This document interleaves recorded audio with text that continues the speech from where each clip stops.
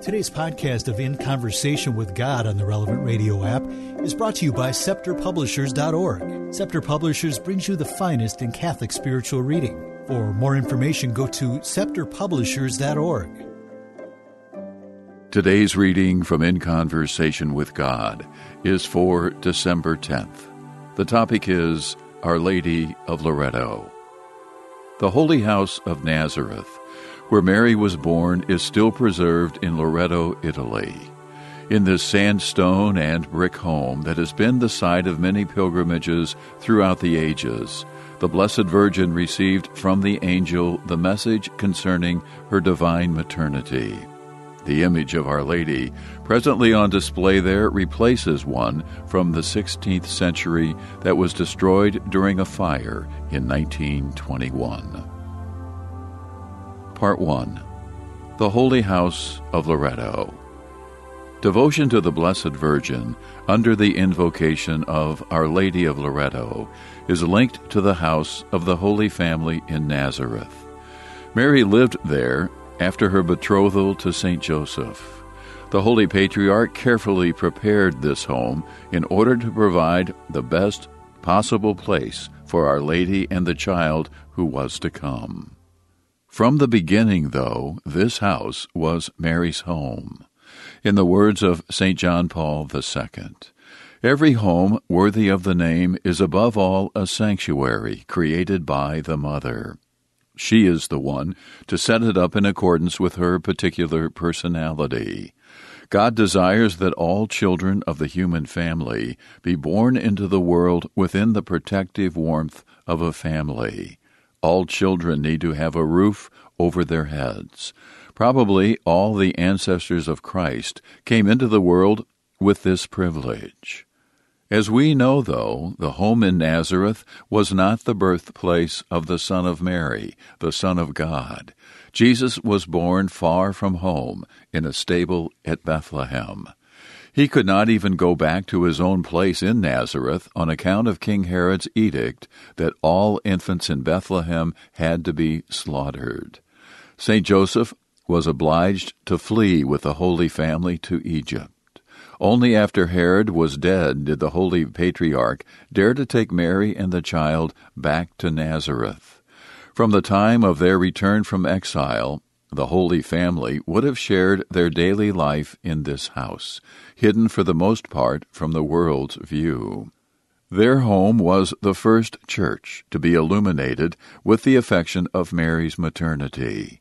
In the midst of the ordinary work these most beloved creatures of God carried out, she most certainly must have lit up their home with a radiant cheerfulness that had its roots in the great mystery of the Incarnation, the mystery of her divine Son. Mutual care and respect permeated the life of the Holy Family. Their home was surely a model for all Christian homes, since it must have been clean and pleasant, complete with the kind of modest adornments that would have contributed towards the elevated human tone of sensibility and good taste. Each person would serve the other members of the family gladly. The tranquil order of their family life would have created an atmosphere in which Jesus and Joseph could find rest after a full day's work. We take good care that our own homes be decorous and orderly, without ostentation or extravagance. Family life can thrive in a climate of mutual trust and affection. In such an atmosphere, it is easy to carry on our daily affairs in the presence of God. By staying close to Our Lady's side, we will continue to discover ways of practicing charity with those we live with, and in this way turn the most mundane material concerns into occasions of expressing our love for God with deeds.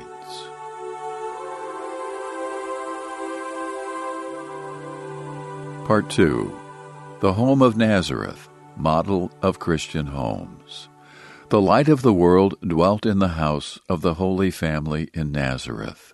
This reality must have suffused every deed carried out there, and have been the background in all the human interaction of those three. The perfect naturalness of their dealings with each other would have made their home a byword in the neighborhood for its wholesome cleanliness and neat condition. Everyone would contribute in some way towards the material maintenance of the home, with Our Lady preparing the meals, mending clothes, and eager to keep the house attractive through attention to many details. We can imagine the affection with which she must have served Jesus and St. Joseph, since her love for God would bring her to have their needs constantly in mind. She would be aware of the hour they would be stopping for a break, and at the time at the end of the day when they would bring their work to completion. The Son of God grew in an environment of intimate family warmth, where each person served the others, until the time foreordained for him to begin preaching throughout the towns and villages of Galilee. He would always treasure the memory of that simple and pleasant home in Nazareth, that modestly cultivated, far from affluent but humanly attractive place in which he grew up. The mother of Jesus preserved in her heart those small, ordinary events in the life of her Son which were the joy of her soul. In the words of St. Josemaria, we can't forget that Mary spent nearly every day of her life just like millions of other women who look after their families, bringing up their children and taking care of the house. Mary sanctifies the ordinary, everyday things, what some people wrongly regard as unimportant and insignificant. Everyday work, looking after those closest to you, visits to friends and relatives. What a blessed ordinariness that can be so full of love of God. God desires that all children be born and raised in a home that to a degree is similar to the home of the Holy Family, where Our Lady, as the mother, was the heart of the home. Although women are called to carry out other important functions for the good of society, their dedication to the children and to the immediate concerns of the home are of fundamental importance. Here, above all, through 1,001 details, mothers can effectively nurture their children. This task is the most significant commission each of them receives from the Lord. Christian couples should never forget, again in the words of St. Josemaria, that the secret of married happiness lies in everyday things, not in daydreams. It lies in finding the hidden joy of coming home in the evening, in affectionate relations with their children, in everyday work in which the whole family cooperates, in good humor in the face of difficulties that should be met with a cheerful spirit, in making the best use of all the advances that civilization offers to help us bring up children, to make the house pleasant and life more simple. The Holy Family provides us with a model of family life that we can strive to imitate. In the words of St. Paul VI, reflection on their life in Nazareth is the school where we begin to learn more about the life of Jesus. Through growing in our understanding of how things must have been in our Lord's modest home, we can truly begin to understand the gospel. Here we learn to notice, meditate on, and gradually penetrate the mysterious depths of the simple and charming life of the Son of God made man. Little by little, we learn how to imitate the Lord's hidden life. Often in our mental prayer, we can imagine ourselves as one more person working alongside Jesus, Mary, and Joseph. We can pause to consider the many details of affection they must have shared with one another in the course of their daily family life. Let us ask ourselves today whether our homes reflect in some way the cheerful and friendly atmosphere of the Holy Family in Nazareth.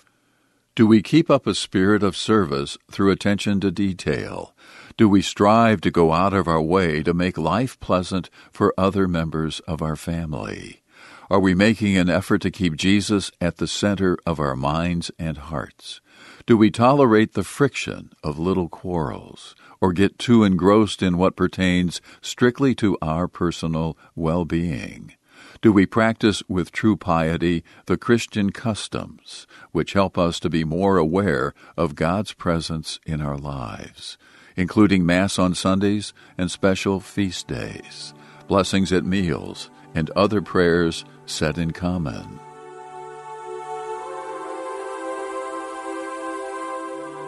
Part 3. Making life agreeable for those we live with. Pope Leo XIII states, "What a wonderful model of daily living the Holy Family offers us. These three provide us with the perfect example of a Christian home.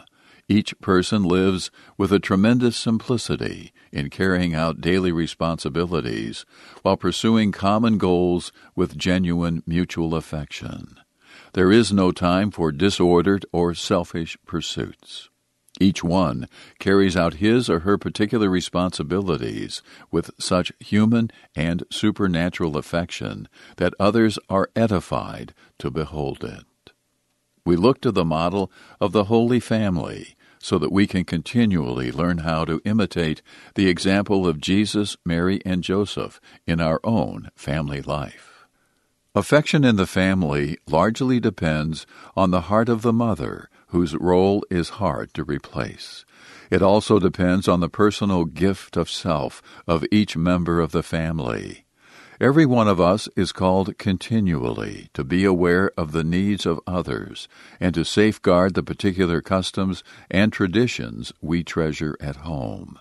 It is important that we carry out our tasks in such a way that we always have some element of sacrifice in them that we can offer up for the others when we are finished.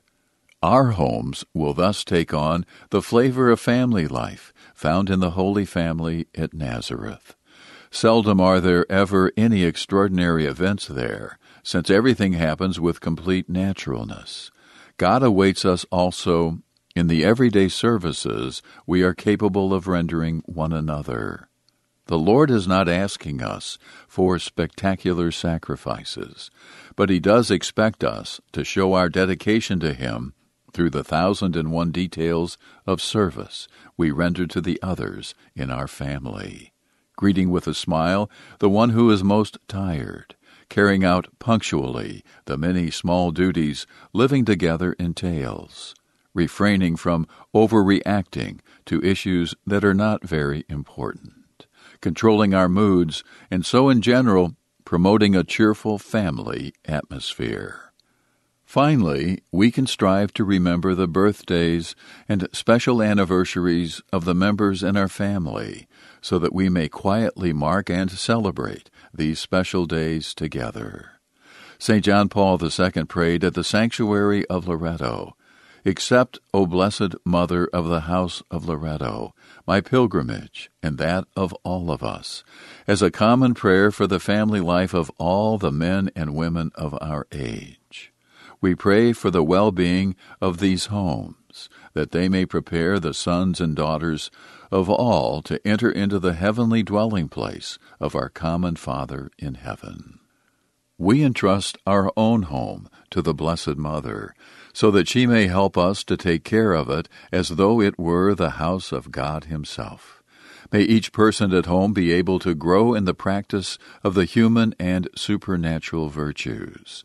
May we be able to find there a place of refuge in which to regain our strength, so that we may return to our work and apostolate with renewed vigor. We pray that the place where each of our family stays may be a home resplendent with loving mutual concern, so that each day every member of it can be nourished with the warmth and affection of the others. May our family life be a foretaste of heaven and anticipation of eternal life. In Conversation with God is based on a 7-book series of the same name. It is produced by Relevant Radio in an exclusive partnership with Scepter Publishers. For more information or to order your own copy of the book, log on to scepterpublishers.org. Scepter is spelled S-C-E-P-T-E-R. That's scepterpublishers.org. This podcast is protected under U.S. copyright laws and is made possible through the generous support of our listeners. To donate, click the Give button on this app right now or visit relevantradio.com. Be sure to join us again tomorrow as we continue the conversation.